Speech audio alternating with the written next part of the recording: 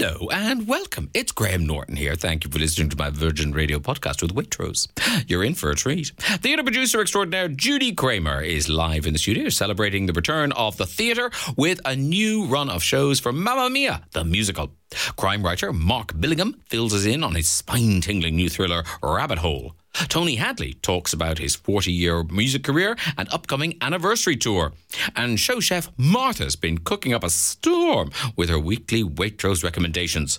But before all that, here's Maria. Oh, yes, she's warming up. You joined me live from Wimbledon, Graham. There's a smell of deep heat. You must be an emotional roller coaster with Andy and then England. It's so difficult for you. I know. Being a sports person, as you know, I follow it all really closely. I'm amazed that you know anything about it, frankly. Did you watch the England-Germany game? No, but you can't help but know it. I don't want to know any of this stuff, but it just kind of, it's like I say, it's by osmosis. It just seeps into you. So I can't help but know something about it, even though I don't want to. All I know is that for the good of the show, I want England to win tonight because it'll be so depressing tomorrow if they haven't. Well, a little bit of stats for you here, Graham. I think Ukraine have only ever beaten England, as we say it, England, once before. And so England are the favourites, but, they mustn't rest on their laurels. That's the problem. But I don't think Gareth Southgate allows that to happen. They don't go up with the highs. They don't go down with the lows. They're very constant. Boring. Well, there is that. But he may play some strikers up front from the beginning this time because the German game was a very defensive game, Graham. Oh, yeah. Yeah. No, he put his defence on because obviously they were very worried. And then he brought the strikers on later. Jack Grealish, people like that. Not as worried as Gabby Logan is right now. Yeah, Gabby Logan, look behind you, lady. And who's going to win Wimbledon now that Andy's at home with Judy? Oh, home with Judy. No, he's at home with his wife. Judy is his mum. No, but in times of crisis, you go to your mother. You do, that's right. Well, got out of. I think it's going to be Djokovic, of course, because he is, the perfect machine, the perfect tennis machine. I mean, yesterday with Andy Murray was so hard because he was playing up against a 22-year-old, or 21 even, who was ranked number 10, and Andy is 34 with a metal hip. You don't really... When you put it like that. Yeah, you don't... It's kind of like, somebody said, it's a time for us all, because you see somebody decline. I mean, yes, it's early, because obviously Federer is 39 or 40 and still going strong, but he hasn't had quite the injuries that Andy has. But well done, Andy Murray. He's a fighter. Yeah, clanking across the court. Collecting metal forks along the way. No, it's not that bad. Graham, I've been eating this morning. I'm happy because I have food in my tummy. I thought, is that eggs? Yes, I've been eating the shakshuka. Shakshuka, yes. Yes. I've got it's one of those things, you see it on menus, you're going to think, I'm not sure. I don't know how to say it, so I'm not going to order it. And it remains uneaten. No, it's lovely. It's eggs and tomato sauce and lots of spicy things in cumin, coriander and chilli. And lovely flatbreads, which is... I've got Gabby Logan, now Martha Collision on the hors d'oeuvres. Back off, lady. Okay, sorry, I'm just covering everyone's territory. What have you done this week, please? What have you been exciting yourself with? Well, my big tip is there's a documentary. A tip. Yes, there's a documentary. If you're not watching the sport, there's a documentary called Lady Boss, and it's Jackie Collins' life story, the late great Jackie Collins. It sounds quite camp, Graham, is it? It's so funny. I mean, it's tragic and sad and will make you cry, but, her daughters are in it and her brother and obviously Joan, the sister, and it's quirky, it's got kind of personality. It's going to be on BBC Two later in the year, but I think it's having a little limited cinema release. On which platform? You can actually go to the cinema, I think. You can actually go to a physical cinema and see it. Yeah, but can you watch it on some sort of platform? I watched it on Curzon, the home app cinema from Curzon thing. Okay. You were desperate to see that, Graham. No, I really was. I really wanted to see it. I loved it. And it didn't disappoint. It's all documentary, but is there any stuff of her her dramas that she's had her books made into dramas. Yes, there were some clips, and I mean, it's a bit. I would say, I hope Joan likes it. She was there at the premiere. Was she? Good. There, yeah. Oh, good. When I say I saw her there, I mean I wasn't there. Yeah. I was lurking as a reporter. Now I'm doing showbiz reporting as well. Yes. Joan, what did you think of your lovely and very, very talented sister's movie? But no, it's a bit. It's not mean to Joan, but they do. It teases Joan a bit. It does make you laugh. Yeah. But so I hope she enjoyed it. Virgin Radio. Do you have a letter? I do, and I shall read it forthwith.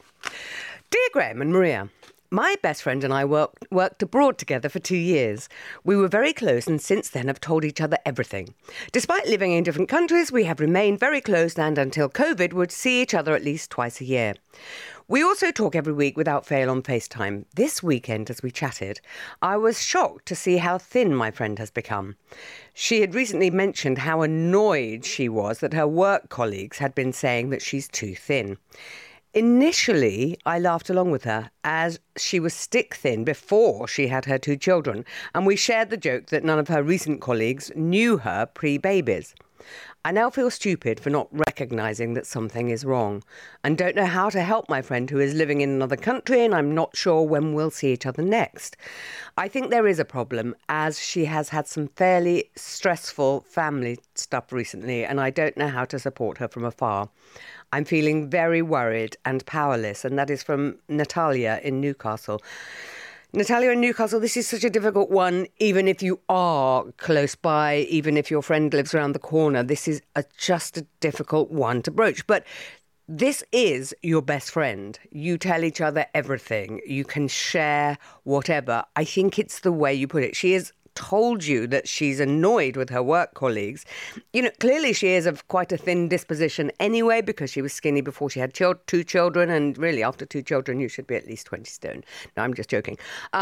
So I just think there's one way round this, which is to talk to her partner, her husband, and say you're worried. It sort of has to come from her. It's a bit like any addiction, and anorexia, eating disorders are addictive and are addictions.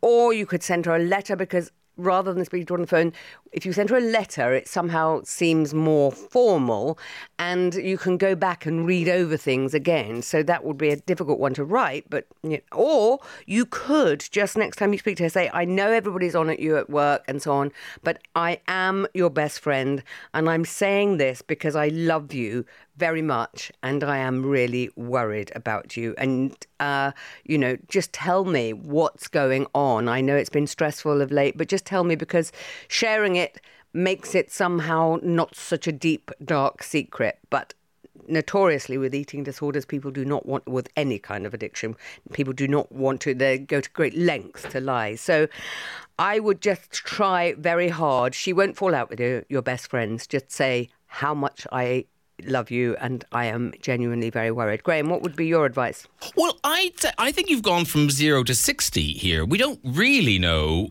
if anything's wrong. I would, if I was you, Natalia, I'd find pictures of her before she had 2 kids and remind yourself of what she looked like.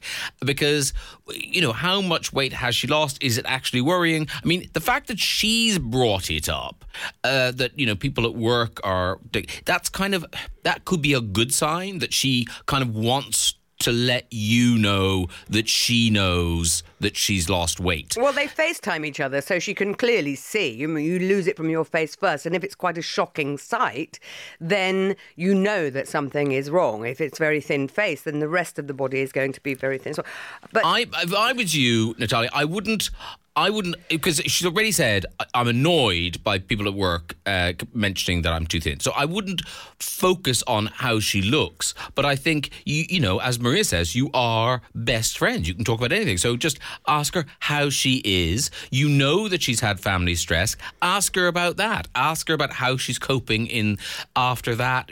All you can do is open a conversation.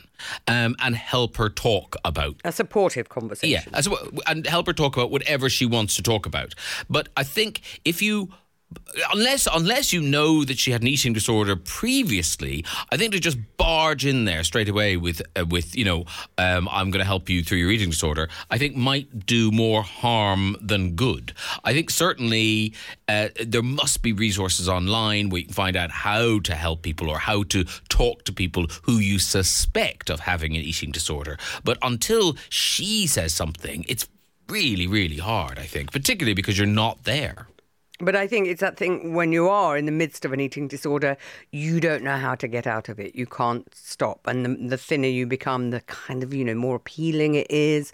And you get slightly addicted to that high of being hungry. I only know this from other chums who have told me about this. So it's a bit like, somebody just needs to tell her someone just needs to say, tell me everything is all right and I won't mind and I won't try and offer advice if you tell me it's not. I'm just wondering about her partner. She's got 2 children.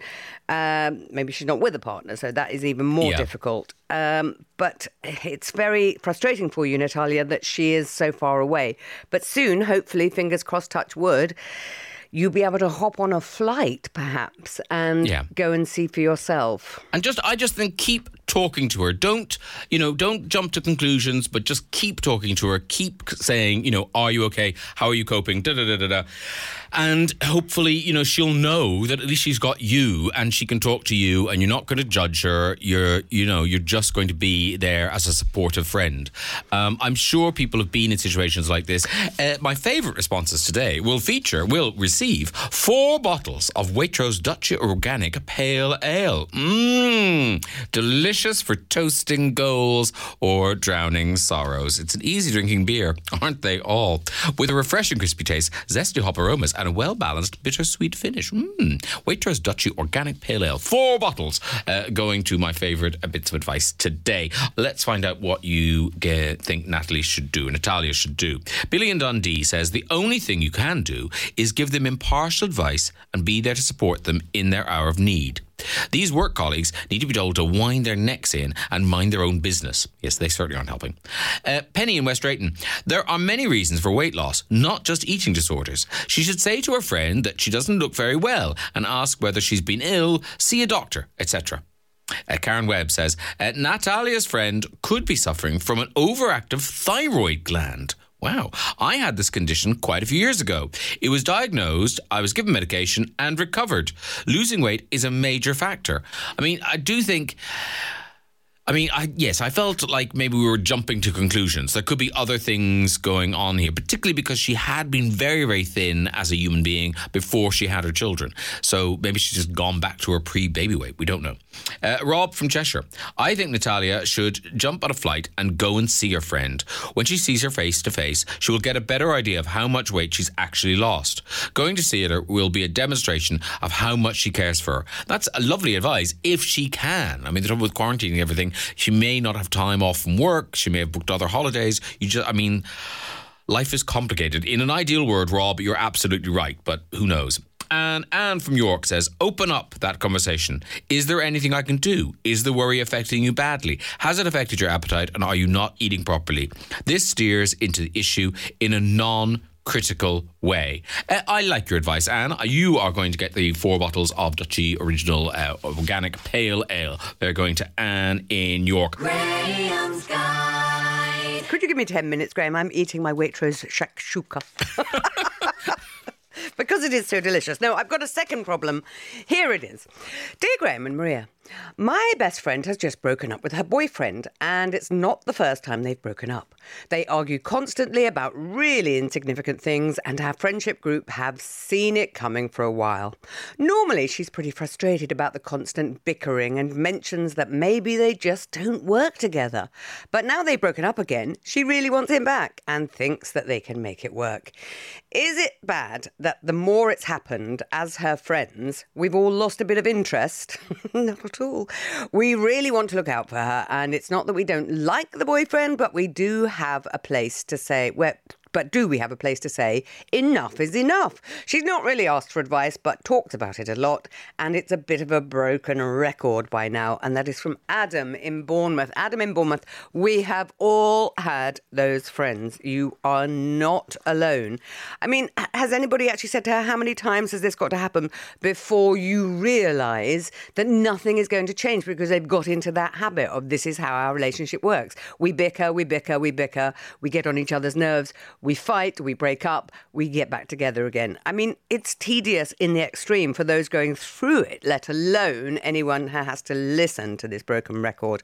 I would say when you next see her, when all your friendship group is next with you have to sort of almost ban her from talking about him or the relationship.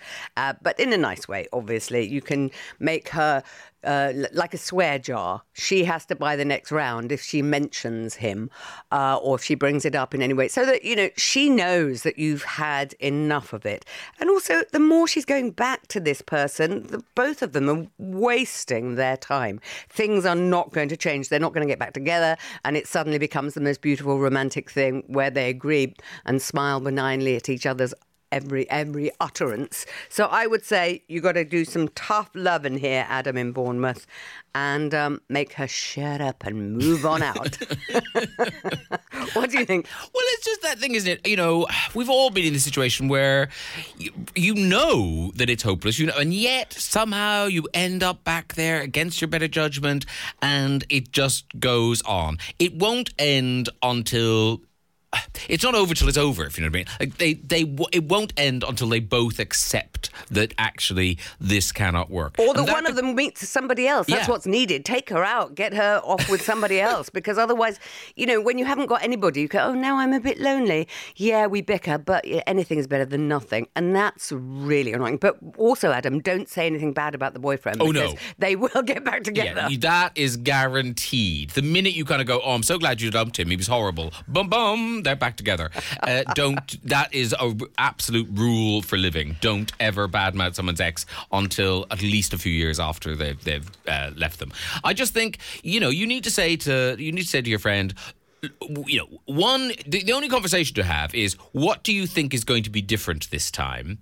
And then go, and then stop it. Because, she's obviously wants to talk about it, but there's nothing to say. Because you all know, and I think she knows too, that this isn't going anywhere. That it's just going to be a kind of, a repeating pattern until they get bored, or as you say, one of them meets somebody else. But it is a habit. You know that person is not right for you, that you just don't click, that something about both of you annoys, and yet it's a habit, and until there's somebody else on the horizon. I mean, get her to do a bit of online dating, because she's broken up with him at the moment, and that might take her out of it, stop her. You can't go and meet somebody on a date and just go, let me just tell you about my ex-boyfriend, and 4 hours later.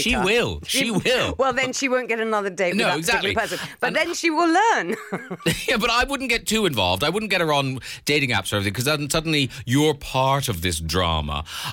Don't get involved in the drama. Don't be part of a fight, or I can't believe you did that, you betrayed our friendship, blah, blah, blah. Just let her vent and just sort of zone out. Take her to a bar where there's a television in the corner, you can watch that. There's only so much zoning you can do.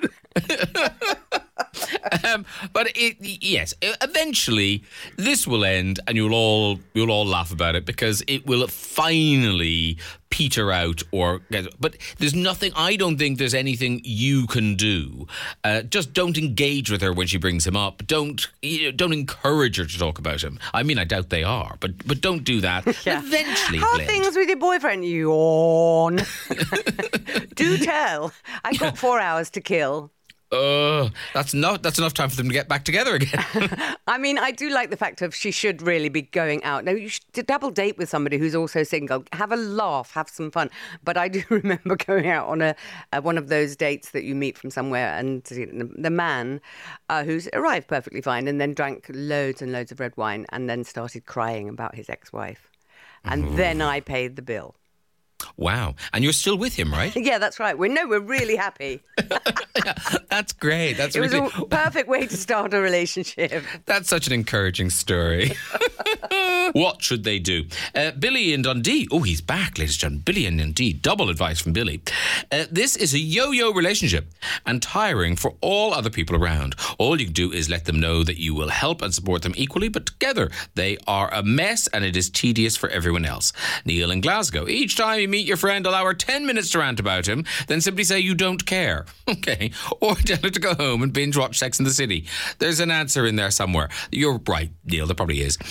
James in Enfield. Don't waste your breath advising your friend with hours of advice about her ex-boyfriend. She will do exactly what she wants to do. Just nod and smile sweetly as she bangs on about it. Not worth it. That's not really advice, James, but it's an accurate summation of what's going on. And finally, it's the return of We Were Worried About You, Bunty and Cheadle. Bunty and Cheadle returns to the airwaves. To start with, I was with Maria. Get her off with somebody else. On reflection, though, you can't clap with one hand and you can't fight when there's no one to fight with.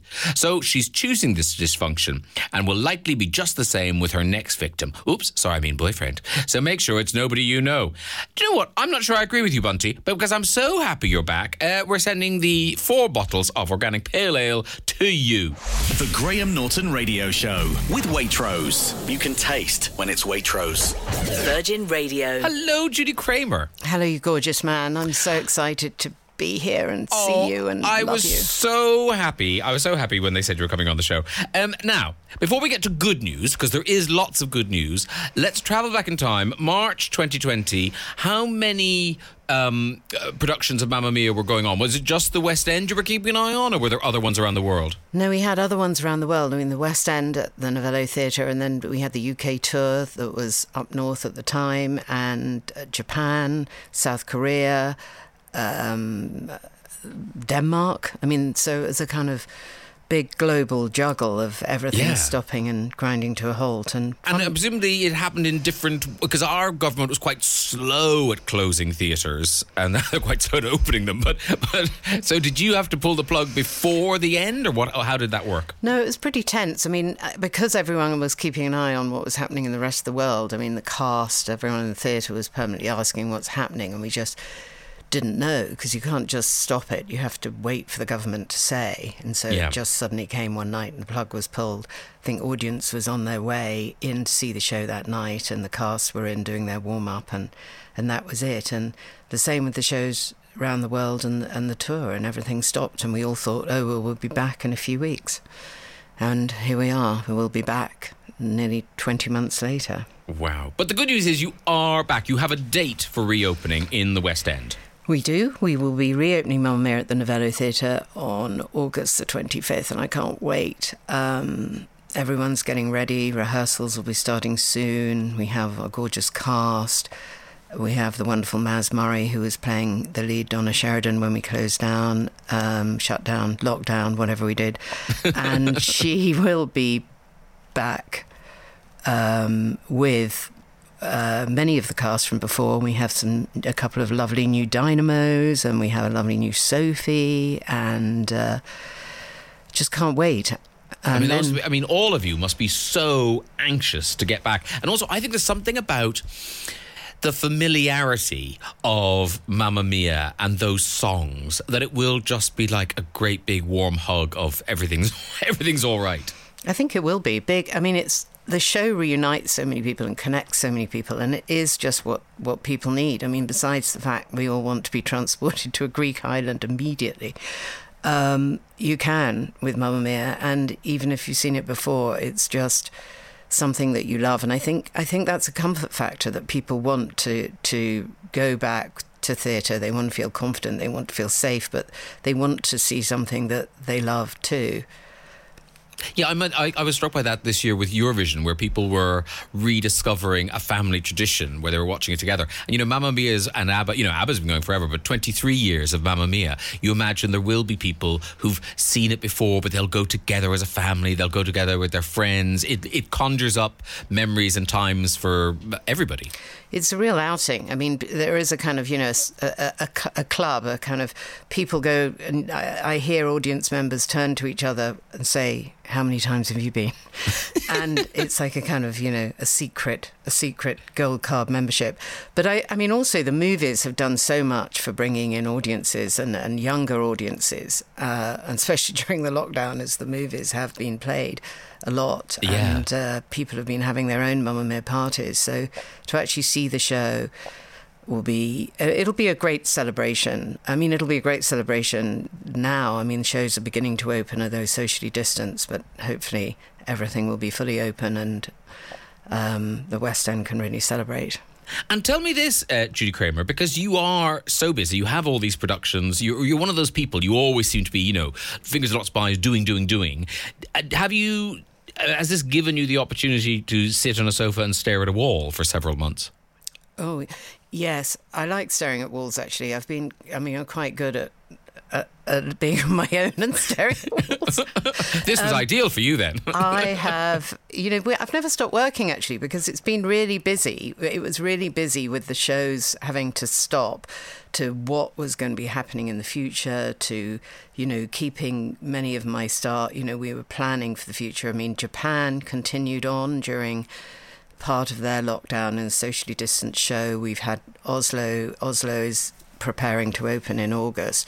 So it never really stopped. And also a lot of people that we wanted to take care of and make sure were okay. So I did stare at walls, though, and I took up the Peloton. I've become obsessed by the Peloton. It's become my best friend. Do the instructors not annoy you? No, I'm kind of quite only have certain ones, because if I don't like one, I get a bit disappointed. It's like going for dinner. So it's like dating on Peloton, really. It's like, and I'm in love with a woman called Leanne Hainsbury, who is British. She's from Essex and she's an ex-dancer and she does a fantastic class. And if I get bored with her, I move on to Kendall Toole, and their music they play is amazing. So that's kept me occupied. And my horses, which... Of course, yes, the horses. Yeah, the horses, which, of course, were very confused by lockdown because it meant they didn't have any shows, which is like parties to them. So I would visit them when I was allowed to. But otherwise, no, I was working, never stopped working from home. All my staff that have young children, I had young children screaming, "I'm more important than Judy," down the phone. And that was a bit stressful for them, a bit stressful for me. A publicist will hit us with a stick if we don't mention the big open-air version of Mamma Mia, which is also happening in August. Yeah, very excited about this. We're going to be opening up north at Harewood House, which is a beautiful stately home in Yorkshire. And it's going to be the first big musical that's ever performed outdoors, really. It's literally under the stars, as we say. And it was the beginning of lockdown last year when the tour had to stop. And I was talking to Nick Grace, who produces the tour with us. And we were like, well, maybe we can do an outdoor show. Maybe, you don't have to worry about social distancing. People can have fun. And as a kid, I always loved going to like Sonnet Lumieres or seeing open air theatre and stuff, because I think it's just so much fun when the sun is setting and you're watching a show and the lights are changing, and it's magical. So there we are. We open, the first public performance is August the 13th, and press night is August 16th, and then we're there till the end of August. So I feel like come. Yes, I feel like the biggest acting challenge will be Leeds in August being a Greek island. But good luck, everybody. Just don't be negative, Graham. I think we'll be having an Indian summer in August. Well, you know, British It'll be weather. lovely. I've got my Wellingtons ready.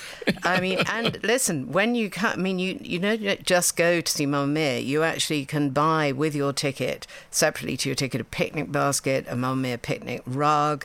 You can have beautiful organic picnic, you know, Yorkshire Dales ice cream, Harrogate toffee. I don't know, it's all there. And there's matinees, and I'm sure there'll be Mamma Mia ponchos if there's a little bit of drizzle. Yes, a little bit of Mamma Mia umbrella. And we have a wonderful cast, I have to say, because Sarah Posner, who was Donna in the West End, is going to be leading the gang up there, which is very exciting. Now, also very exciting, must mention this. We played Cher there. You are working with Cher again. It had to happen, didn't it, really? I'm so excited by this. Tell us what you can. Tell us what you can. And I referred to Shabba because that's what Cher would call when she was recording ABBA songs, because, you know, she went and did her own album of ABBA, so she'd go, let's call it Shabba. I just think, you know, she has an incredible story. I think it deserves to be an incredible film. I mean, she is, you know, there's just something there, you know, a big story, a big life, interesting decades, a lot of razzle and dazzle. And, of course, we have a great writer writing this, Eric Roth, who is a legend himself, so it's like #2 legends, because he wrote Star is Born and Benjamin Button and Forrest Gump, of course. Yeah. And she's thrilled by this and tells me she's telling him lots of things that she wouldn't tell anyone else, and I'm like, well, that's not very helpful. We're doing a film here, Cher. But no, it's exciting. And what's the timeline of all of this? Well, it's happening. You know, it won't be shooting yet, and we haven't got to who's playing her, but it's definitely, as they say in Hollywood, in the works, and will be with Universal Pictures. So. Cannot wait for that. Dan in Perth is asking, will there be a Mamma Mia movie 3? Because, I mean, you know, where there's a successful sequel, presumably there's a successful trequel. Well, I hope so. I mean, when I was gazing at the wall during lockdown, or on the Peloton, I was thinking of this, and it is definitely another one in the works. I mean, these things take longer, and of course, during COVID, everything seems to take even longer to move things forward. But there's, as I have mentioned before, there is definitely a trilogy there, and I know there's a lot of cast members that would be very excited to come back. But it's not a film that you could shoot during lockdown, because there's an awful lot of hugging and kissing that goes on. Very quickly, we must leave you, but Laura in Liverpool, in the interest of balance, wants to know, what's your favourite West End show that's not your own? Oh my God, there's there's so many. I mean, going through the years. You know, I love Hamilton. Hamilton, let's go with Hamilton, and it'll be opening soon as well. The 25th of August, that's when you can go back to see Mamma Mia at the Novello Theatre, and the Harewood House production, it runs from the 13th till the 30th of August. Judy Craymer, welcome back to the world. Lovely, lovely, lovely to talk to you. Take care. And you, love you. Coming up, Tony Hadley gives us the updates on his big 40th anniversary tour. But before that, another thriller to add to your bookshelves with Mark Billingham and his new crime novel, Rabbit Hole. Hello, Mark. Hello, Graham. How are you? I'm very well. How are you? Here, I'm grand. All the better for this book. It's such a good idea. It's one of those books where you kind of think, did no one think of this before? This is such a good idea. It's a brilliant idea. What can you tell us about it? Well, it's set, as you say, it's a standalone thriller, so it doesn't feature my regular detective, although he does make a little cameo appearance, I should say. It's set almost entirely on an acute psychiatric ward in London, and I'd spent some time, but two people very close to me had spent some time on a ward similar to this, so I'd been in to visit and stuff. And even though, you know, there can be quite disturbing and traumatic places, the twisted crime writer in me almost immediately went, this would be a fantastic setting for what is essentially a locked room mystery, a locked ward mystery. So somebody is murdered, a patient is murdered on the ward, and Detective Sergeant Alice Armitage immediately starts to investigate, the only problem being she's also a patient. So that's essentially the setup for Rabbit Hole. And it is that brilliant thing that they're so hard to do, but when you crack it like you have in this book, to have an unreliable narrator. Yes. And she's saying, look, I don't remember everything. You know, it's brilliant, really. Oh yeah, she's very upfront about it. You know, the whole book is in her voice, and she says right off the bat, you know, with everything that's happened to me and the medication I'm on, you know. So yeah, don't always believe me. I'm not hiding anything. And I read a thing that you said, and I don't know whether you came to this afterwards or whether it was true, but that idea of, because obviously we knew each other when we were doing the stand-up circuit and everything, and you were talking about writing a book is like crafting a good joke or an act. Yes. And this book so does that. It follows that brilliantly. Well, it has. It didn't strike me for a while, you know, after I moved from stand-up to writing crime fiction. It didn't strike me for a while, but eventually I realised that you do structure a crime novel in exactly the way as you structure a stand-up routine or a joke. You know, you have to... The punchline comes from an unexpected place. It's a reveal. It's about timing. Crime novels are full of punchlines. They're just very, very dark. And because this one, I mean, it has a great opening, a big, strong opening, and then we can't spoil it, but it's when you get to the end, and you think oh, that's the end, and then no, yes, no. That's not the end. Well, it's that stand-up thing, isn't there? You know, one joke, two jokes, three jokes. I'm gonna get one more laugh out of this. So yeah, there is a final twist in the tale. Yeah, and how, in terms of making the central character a woman, were you always going to do that, or did you know, because I think, you know, lots of male writers have female protagonists, but to be in the first person narrator, that's a decision. Yes, I mean, you know, there's no question it's easier for me if I'm writing about a sort of a bloke in his mid-50s. You know, I can that's much more straightforward. Yeah, I don't know why that should be, but you know, it's much more interesting for me to get inside the head of a 12-year-old boy or a 65-year-old woman or whatever it might be. That's the job, isn't it, of a writer, to just use your imagination in that way and put yourself in, you know, inside other characters. So yeah, it was all Alice was always going to be the central character, and I absolutely adored being inside her head. And oddly, the voice I heard as I was writing the book, she's from the north, and the voice I heard was the actress Maxine Peake.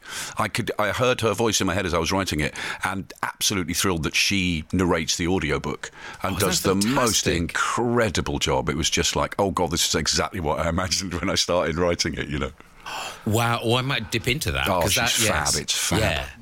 And because you've had all the, you know, such success with Tom Thorne, when you decide to do a standalone book, what is it? Because obviously Tom Thorne, you know, as you say, he makes a cameo. He could have been more involved in this story. Yeah. Well, I mean, I think those of us that write long-running series, and it applies to so many writers, you live in fear of writing one book too many or two books too many, you know.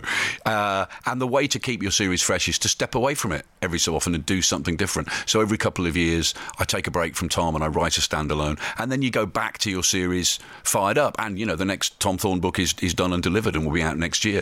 And you know, you have to do that. You have to do something else. You can't just write about the same character all the time. Every time I do it, though, I think, why have I done it? I get 50 pages in and go, why am I doing it? It would have been so much easier to... But then you realise that, you know, it's called a comfort zone for a reason, and you have to step out of it and do something different every so often. Yeah, and you were saying, I heard you doing it in an interview, and you were saying how how he's changed. That character has changed over the 20 years and is a different person. He's been altered by what's happened to him. Oh, the character can't be the same at the end of one book as he is at the start of a book. Because, you know, we're putting those of us that write crime novels, we put these characters through death and pain and grief and loss and violence. You can't just then pretend it hasn't happened.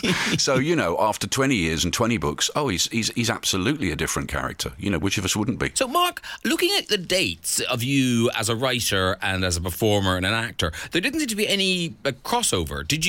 Had you knocked performing and acting on the head before you opened the laptop? No, I was still working as a stand-up when I wrote the first book and carried on doing it for a few years. So, you know, telling cheap jokes of an evening and writing all these dark stories during the day until the two things became incompatible, because, as you know, a lot of travelling involved in the stand-up, you know, belting up and down the motorways and stuff. And it came to a point when the book started doing well and I had to travel to support them, and I couldn't do both, and I had a young family, and blah, blah, blah. So yeah, stopped doing the jokes and started concentrating on the murder.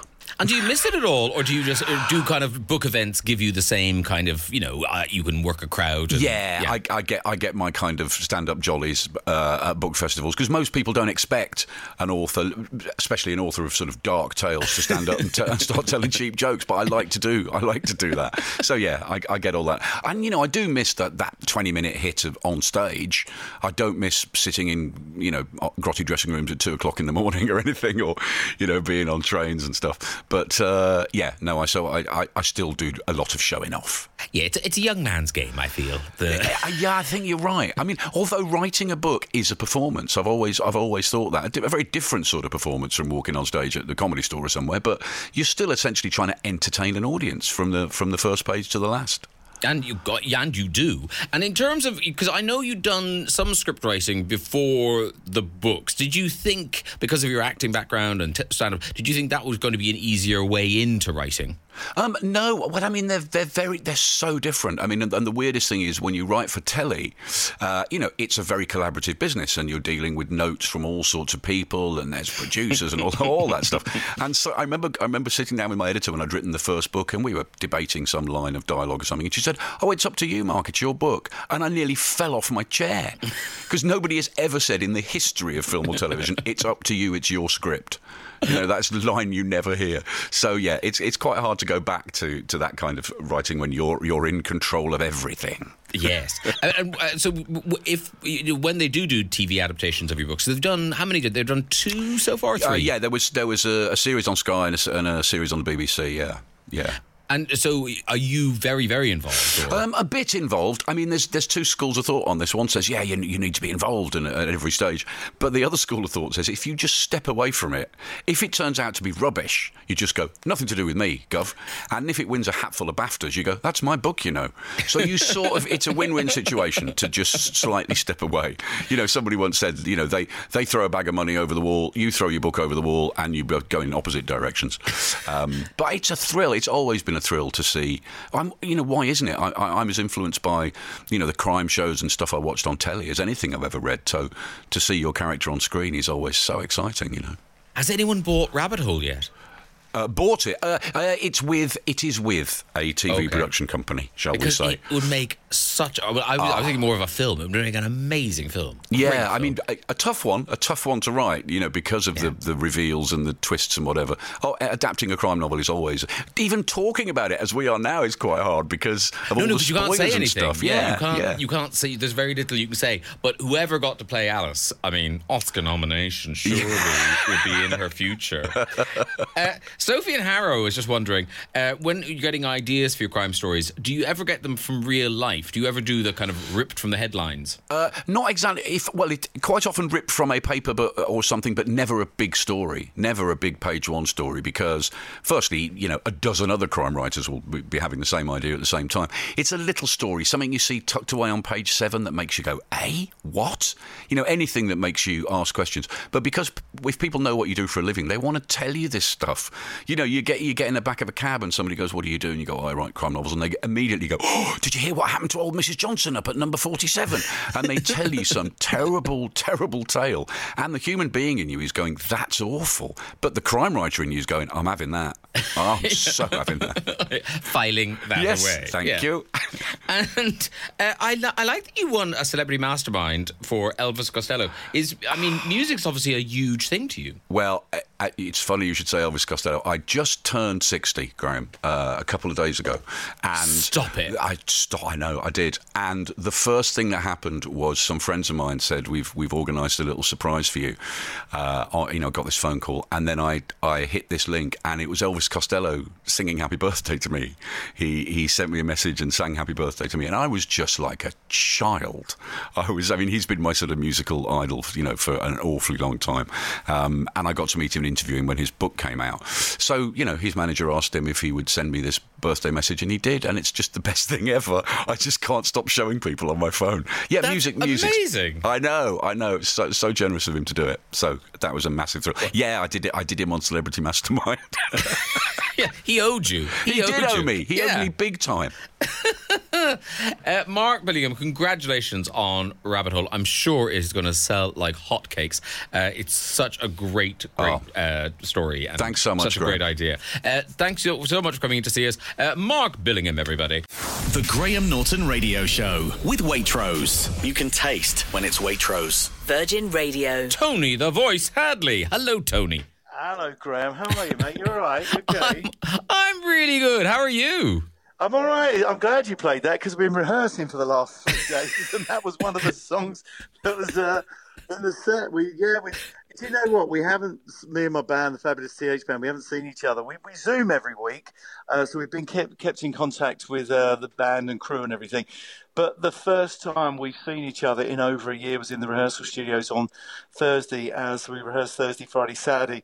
And it was like, well, look, how do all these songs go? And as soon as we started to play them, we just knew them. It was just like riding a bike. So I've had a very exciting 3 days. So you might tell that I'm quite excited. Hopefully. Yeah. No, but what a lovely feeling to kind of like putting on old shoes. Just a gorgeous feeling. Yeah.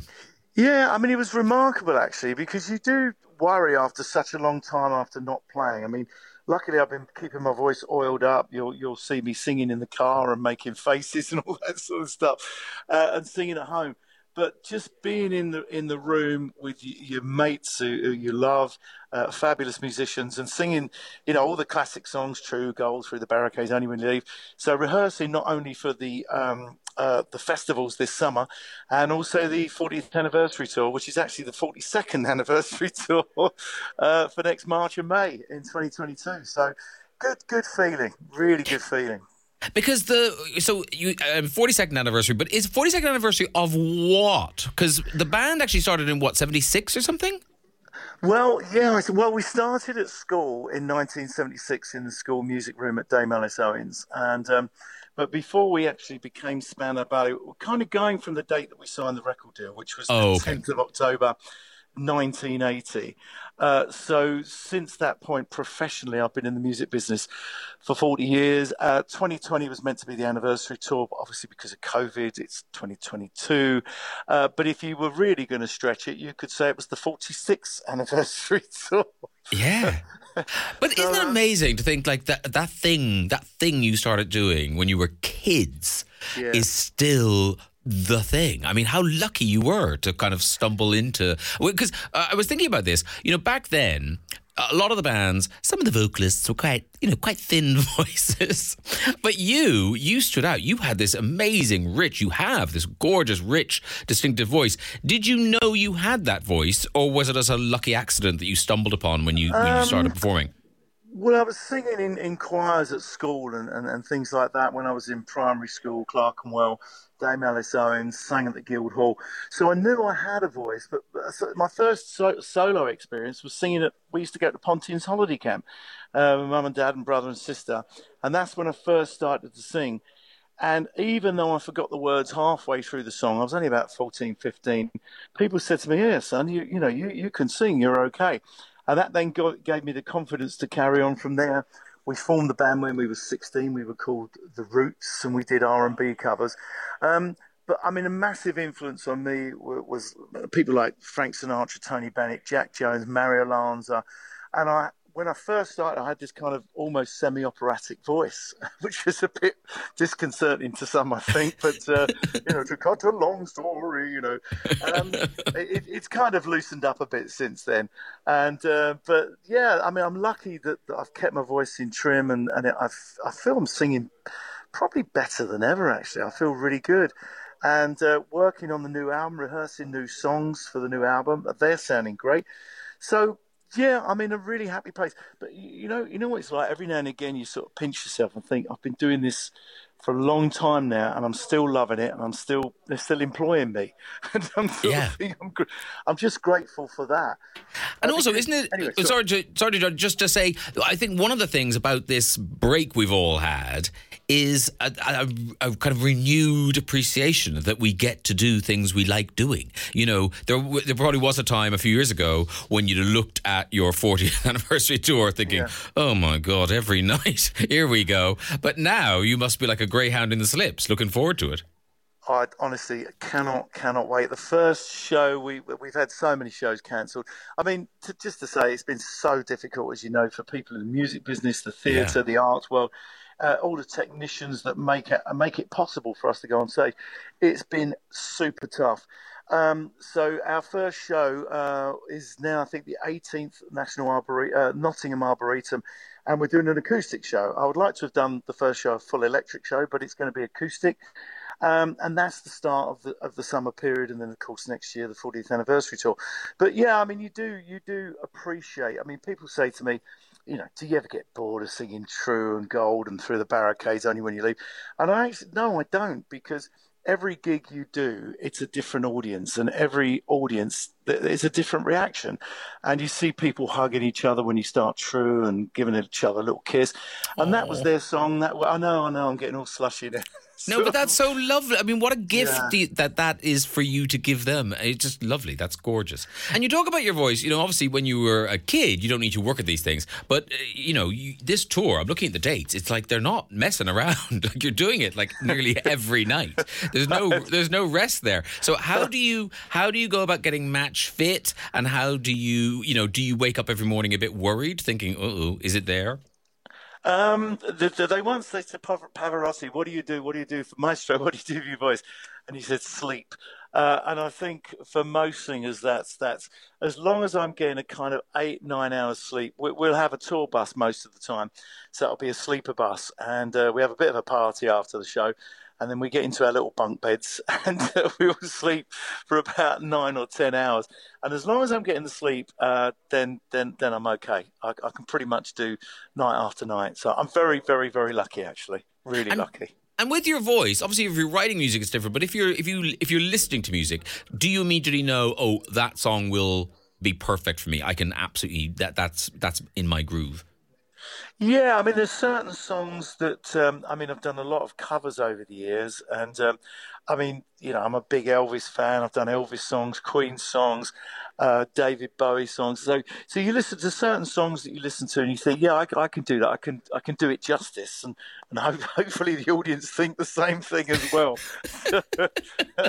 It's, I sort of first a singer and secondly a songwriter.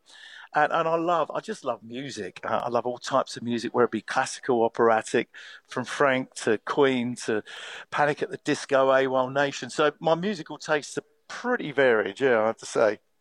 And tell me this, somebody's been in touch, who was it, Eve in Lancaster is asking, when you do the tour, are there particular places or venues that you kind of look forward to more than others?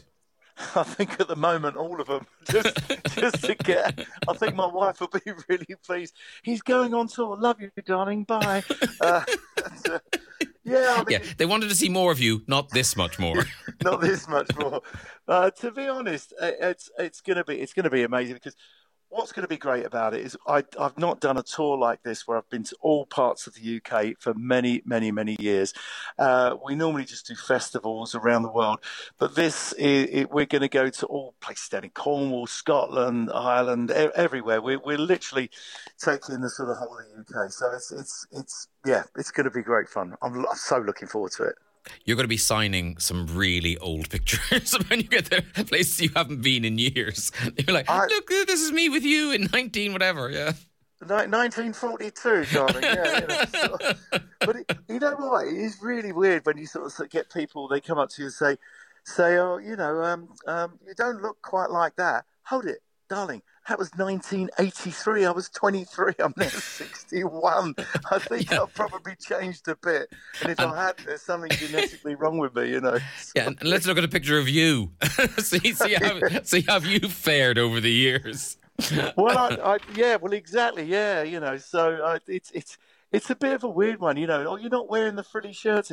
No, I've not worn it for years, and the leather trousers went in the bin as well. So it's it's kind of funny how people are. But I like to think that I keep fit now. I'm probably fitter now than I ever was, and I always mention Joe Wicks because he's been an absolute lifesaver during this lockdown. It was either going to go one way or t'other, and I decided to go down the Joe Wicks route. I love that. Tony Hadley up every morning doing Joe Wicks. It's amazing.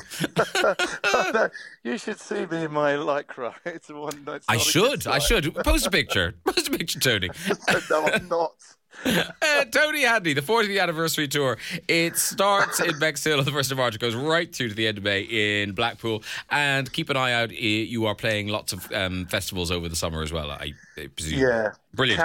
Cannot wait to get started. myticket.co.uk. Tony Hadley, thank you so much for joining us. Lovely to talk to you and good luck with it all. Yeah, thanks a lot, Graham. Thanks. Take care, mate. All Cheers. Finally, show chef Martha Collison joins us in the studio to talk about what she's been cooking in the kitchen. Hello, Martha. Good morning. Hi, how are you? I'm very well, thank you. You? I'm also very well, but also a bit freaked out because I came in this morning and, they tell me what you're going to make. And I made this last night. No way. Yeah. I didn't use the eggs. I put falafels on top because it was my dinner. Oh, very nice. Yeah, but isn't that weird? So tell us, well, first of all, how do you say it? Well, I'm no expert, I have to say. I say it shakshuka, but I don't actually know if that's correct. That's how it's written. Someone was trying to tweet me or email me something how to say it. I think it's like I think it's like a double O, so it's shakshuka. Oh, okay, shakshuka. I don't know. Anyway, look, that's maybe not how you say it, but tell us what it is. You're doing a kind of a delicious breakfasty brunch version. Yeah, this absolutely is a perfect brunch because it's kind of, it's got the savoury elements that you want from a brunchy dish. It is essentially a spicy tomatoey sauce with lots of onions and peppers, and then you make little kind of dents in the mixture once you've cooked it and crack in your eggs and then pop it in the oven so they kind of poach in the liquid. Then you top it with feta cheese, herbs, a few little spices. It's a lovely kind of heartwarming brunch, which is a great cure for the night before.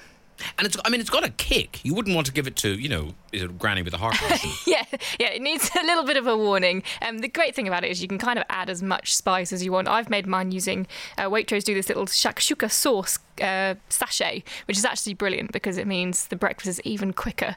I think it's a great brunch dish because I think people always expect a fry-up or something kind of the same old, and it's nice to surprise people with something a little bit different, and you definitely want some good flatbreads or bits of toast to dunk in the sauce afterwards as well. And the shakshuka sauce you're talking about, is that a fridge one? Do you keep it in the fridge or can it live forever? I think it's a cupboard one, lives forever. Well, lives for that's 6 really good. months or a year. Because I think what's good about this is then you can have all these ingredients because you might have tomatoes and peppers and onions and like eggs knocking around. Yeah. You have the sort, and then suddenly, if you're an unexpected breakfast visitor, let's say, it's very impressive. Yeah. Absolutely. And it's kind of a Middle Eastern-y dish, so you can kind of, as you say, you put falafel on yours, you can do a little bit of chorizo if you want to make it a bit more meaty. It's kind of got all the options there. That is a good idea, yes. And the flatbreads, again, you buy those. I have been a bit lazy today. I'm not sure if I'm living up to that chef. Show shopper. Yes. Show shopper, Martha Collison. I've been show shopping. And I've got some lovely hand-stretched flatbreads. Yeah, somebody touched them. Somebody's it's not hand-stretched. Martha. From the Waitrose Levantine table range. They're really delicious. They've got that lovely bit of char on them as well, so they look very fancy. And do the eggs cook all the way through, or do they stay a bit soft in the middle? I guess it depends how long you leave them in the oven. It kind of depends what you prefer. I find the best way to get them kind of runny is actually to put a lid on the pan. So if you use a saucepan or a frying pan that has a lid on it, after you've kind of made your sauce, put the eggs in, put the lid on, and they kind of poach in the steam. But if you're happy for them to be a little bit more crusty on the top and maybe a little bit more jammy in the middle, then pop them in the oven. And I would say, in our range of, from opening a can to making a rainbow cake, I would say this is closer to the opening can. Like this is it. Well, you know what I mean? It looks really impressive. It looks like you've properly cooked something, but it's not that hard, is it? Yeah, it's perfect for breakfast and brunch because let's be realistic. Nobody really wants to get up at 5 a.m. and start making their own pain au chocolats. Everyone who wants a lazy weekend breakfast wants exactly to be able to open the cupboard but still have something really fresh tasting. And with all the feta and the herbs, it kind of it really elevates it more than just a store cupboard dish. Yeah, and that unexpected breakfast visitor will think you're a keeper. Absolutely. Because you've managed to rustle up a simple shakshuka with some eggs. It's gorgeous. Thank you very much. Thank you so much for joining me for the Graham Norton Radio Show podcast with Waitrose. I'm back on Virgin Radio from 9:30 on Saturday morning, and don't forget the next episode of the podcast will be out first thing the following Monday. chat to you then. The Graham Norton Radio Show with Waitrose. You can taste when it's Waitrose. Virgin Radio.